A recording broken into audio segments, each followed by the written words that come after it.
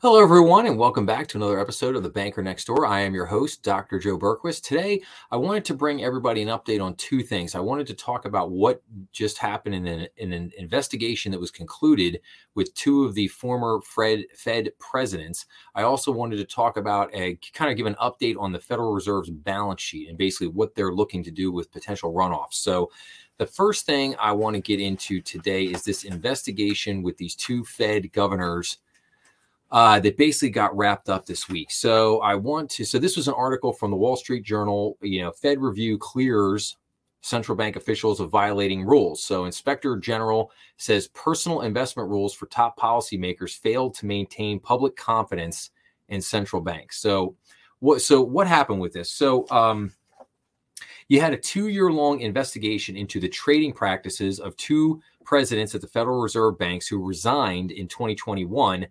And this investigation cleared them of violating policies or laws. But the report released on Monday by the Fed's Inspector General found that the presidents hadn't properly filed their financial disclosures, and that if they had, the appearances of conflict of interest posed by their personal investments in 2020 would likely have been worse than they initially appeared. The public disclosures of their investments from 2020, a year in which the Fed intervened heavily in markets to shield the economy from the fallout of the COVID-19 pandemic, prompted Fed Chair Jeremy Powell to announce in October 2021 a sweeping overhaul of personal finance conduct. The new rules, which took effect in 2022, bar senior officials from trading in individual stocks. Now, before I get into kind of what happened with these two individual Fed governors, I want to say that this is, no matter how you cut it, this is insider trading. This was insider trading by these two Fed governors. And more so, it appeared that this insider trading was prevalent throughout the Federal Reserve, including Jeremy Powell, the current chairman of the Federal Reserve. It seemed like these two gentlemen fell on the sword, so to speak, to kind of cut things off at the pass, so to speak, again, to kind of, sweep this under the rug. And then they did this investigation, which, in my opinion, was a sham. And they, cleared these guys of all charges. And I just want to be clear, very, very clear, that if I did this, if you did this, if anybody out there did this, we would be in jail today. We would be in jail for this because this is called insider trading. This is trading on insider information. And what really upsets me about this whole thing is that this happened at a time period when we were all at our most vulnerable. This happened during the 2020 pandemic. These gentlemen they knew the country was going to get shut down. They knew what was coming, and they decided to take that information and go trade on it to benefit themselves personally in their trading accounts. This also, the same type of thing also plays out in Congress, where you have, congressmen and senators continuously, year after year, trading on insider information. And for them, again, it's not illegal. It's not illegal for them to do that. They do it year in and year out and make tons of money. That's part of the way somebody goes into Congress. And they go in there and they're worth, they got a net worth of $200,000, and 25 years later, they come out and they're worth $35 million. Well, a big part of the reason why they're doing that is because they're insider trading year in and year out, making tons of money. And that's how, this is why you see somebody in Congress that's making a salary of $125,000 and yet they're worth $40 million. And you're going, wait a minute, I can do a little bit of math here, and those numbers really just don't compute. So I wanted to phrase that by saying exactly what happened here. These two gentlemen insider traded, and I would love to know how much money exactly they made. They talk about the trades they make. So let's see here. So who was involved in this? So we had the Dallas Fed president, Robert Kaplan, and we had the Boston Fed president, Eric Rosengren. Now, Kaplan traded large quantities of individual stocks such as Apple, Chevron, and Delta Airlines throughout 2020, including during the week of March 17th, one of the most turbulent periods ever in financial markets. If you recall, March 17th was when they announced the lockdown. Those trades were allowed under the federal rules and didn't violate central bank policies, the Inspector General said. And as with Kaplan, the report for Rosengren's trading practices had also created an appearance of conflict and interest. No bleep. Yeah, I think you get the point there. But even more egregious, I want to read. So, well, let me take one step back. So they say that they traded a lot, but they don't tell you the amount of money that they made. Because if you actually knew the amount of money these guys made, which I would probably suspect was probably millions of dollars, you would, again, that would create a tremendous amount of outrage in the general public, as it should. But let's read this for a second here. So the Federal Reserve's Office of Inspector General released a report of investigation where it said 2 former regional Fed presidents, Dallas Fed President Robert Kaplan and Boston Fed President Eric Rosengren, traded securities in 2020 in such a way that could cause a reasonable person to question their impartiality under the central bank's code of conduct and create an appearance of a conflict of interest, but did not engage in any illegal activities. The report also said that rules during the time of investigation did not sufficiently support public confidence in the impartiality and integrity of the policymakers and senior staff carrying out the public mission of the FOMC's work. So that, I just can't but believe this. I'm reading this again that, they traded securities in 2020 in such a way that would cause a reasonable person to question their impartiality. Really? Yeah, I guess you could say that, yes. And could create the appearance of a conflict of interest, but they didn't do anything illegal. It was all okay. Yeah, not yet. Really not happy with that. As far as I'm concerned, these 2 gentlemen should be dragged in front of Congress, and all of their trading records should be publicly released. We should know exactly how much money that they made off these trades, and we should know, exactly what their gains were, and they should be forced to give all that money back and pay penalty and fees for that. I think this whole investigation was ridiculous, and I think that something, and again, and I'm not just. I don't want to just sound like I'm picking on these gentlemen. I'm picking on the entire culture that permeates, through large parts of the government, and not just with these people at the Fed, but also with Congress itself, with the Senate, with congressmen, with senators. They're able to run around and inside trade all day long, and it's a joke, and it's disgusting. And, and again, they always say, well, we put new rules in place, just like I remember when Congress got caught a couple years ago. And again, a major insider trading scandal where everybody was crying and moaning about it. They came out and they said, well, we put rules in place that said that we would really try not to do this. And it's like, wait a minute, how about you forget trying? How about you make it illegal to do it, period, end of story, just like it is for every other citizen in this country.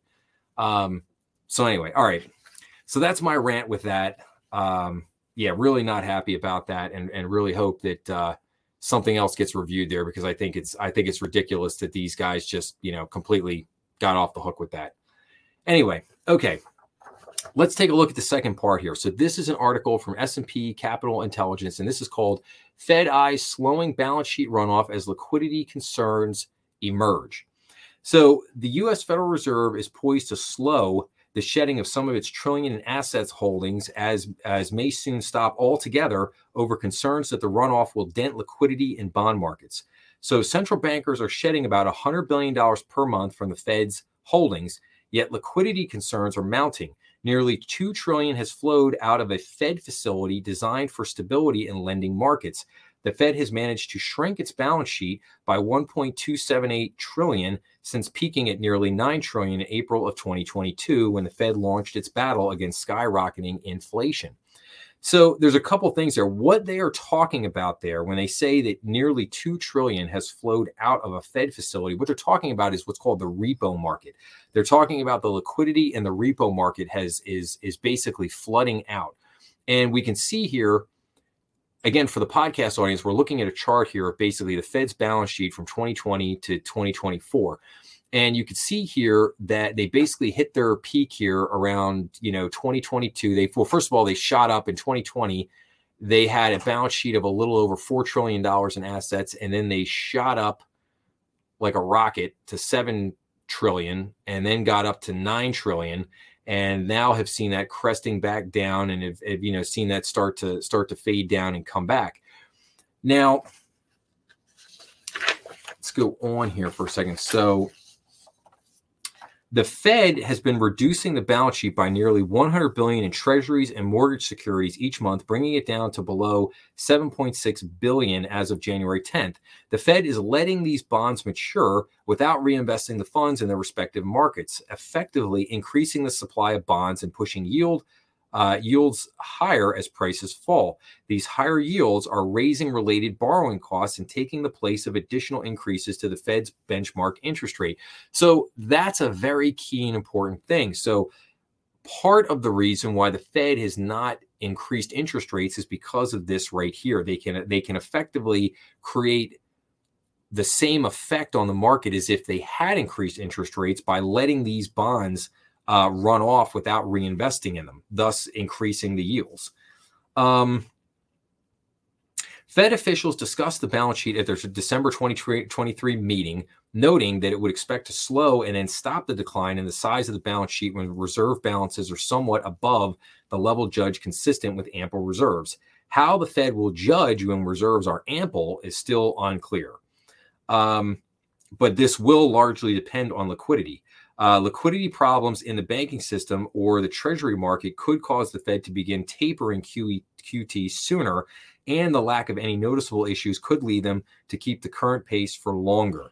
And now here we get down into a chart of the repo market. So this is, again, we're looking at a chart here of overnight reserve repurchase facility plunges from late 2022 to its peak. So you can see here in 2021, I'm not sure why this is at zero, because I should bring up an overall chart.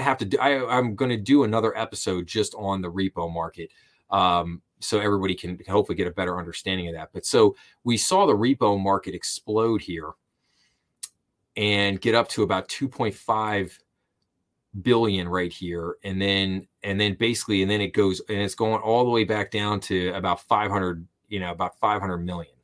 I'm sorry. This is trillions of dollars. I'm sorry. 2.5 trillion.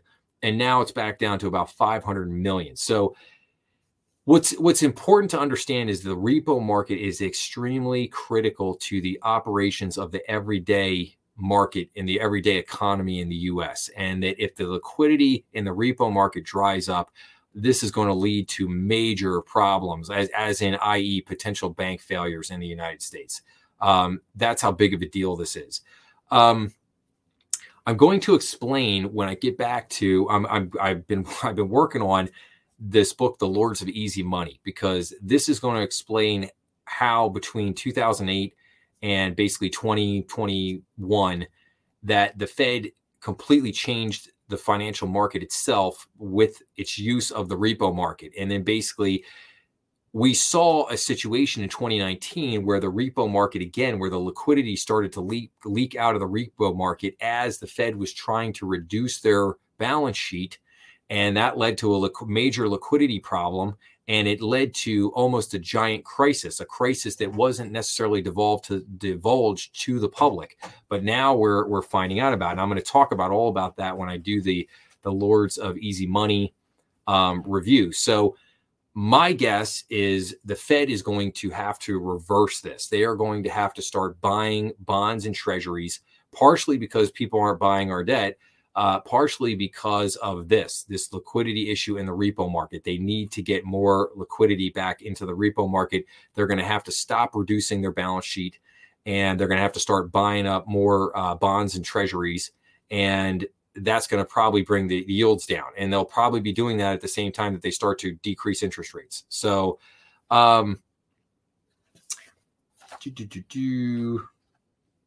So, and again, I'll just read this real quick. So one key gauge of liquidity in the financial system is the Fed's overnight, basically repo facility, which was permanently established in 2014 as a way to stabilize lending and remove excess cash from the financial system The facility allows certain banks, money market funds, and other investment firms to earn interest on large cash balances kept at the Fed overnight. The facility surged to a record 2.5 trillion in December 2022, but has since fallen to 583 billion, its lowest level since June of 2021. Given the rapid decline of the facility, Fed officials need to begin discussions of slowing the runoff of the central bank's balance sheet. In my view, we should slow the pace of runoff as facility balances approach a low level, said Dallas Fed President Lori Logan. And then here's a great point at the end of this. The Fed's balance sheet will likely never return to where it was before COVID-19. Let me say that again. The Fed's balance sheet will likely never return to where it was before COVID-19.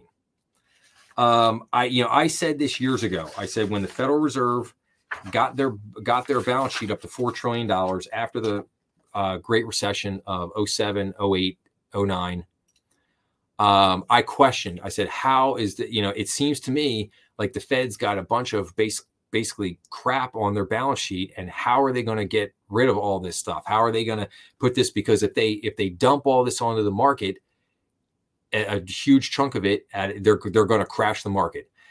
And we're basically back to that point again, only their balance sheet is twice as large as it was just 4 years ago. And this point here hits home that basically the Fed has put themselves into a situation that they've boxed themselves into this corner, and they have made an entire mess of this entire situation.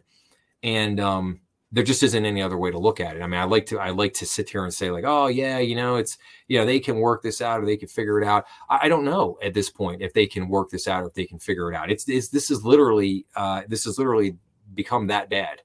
But we'll have to continue to keep an eye on it and see what happens and see what plays out for the rest of this year. But more to come.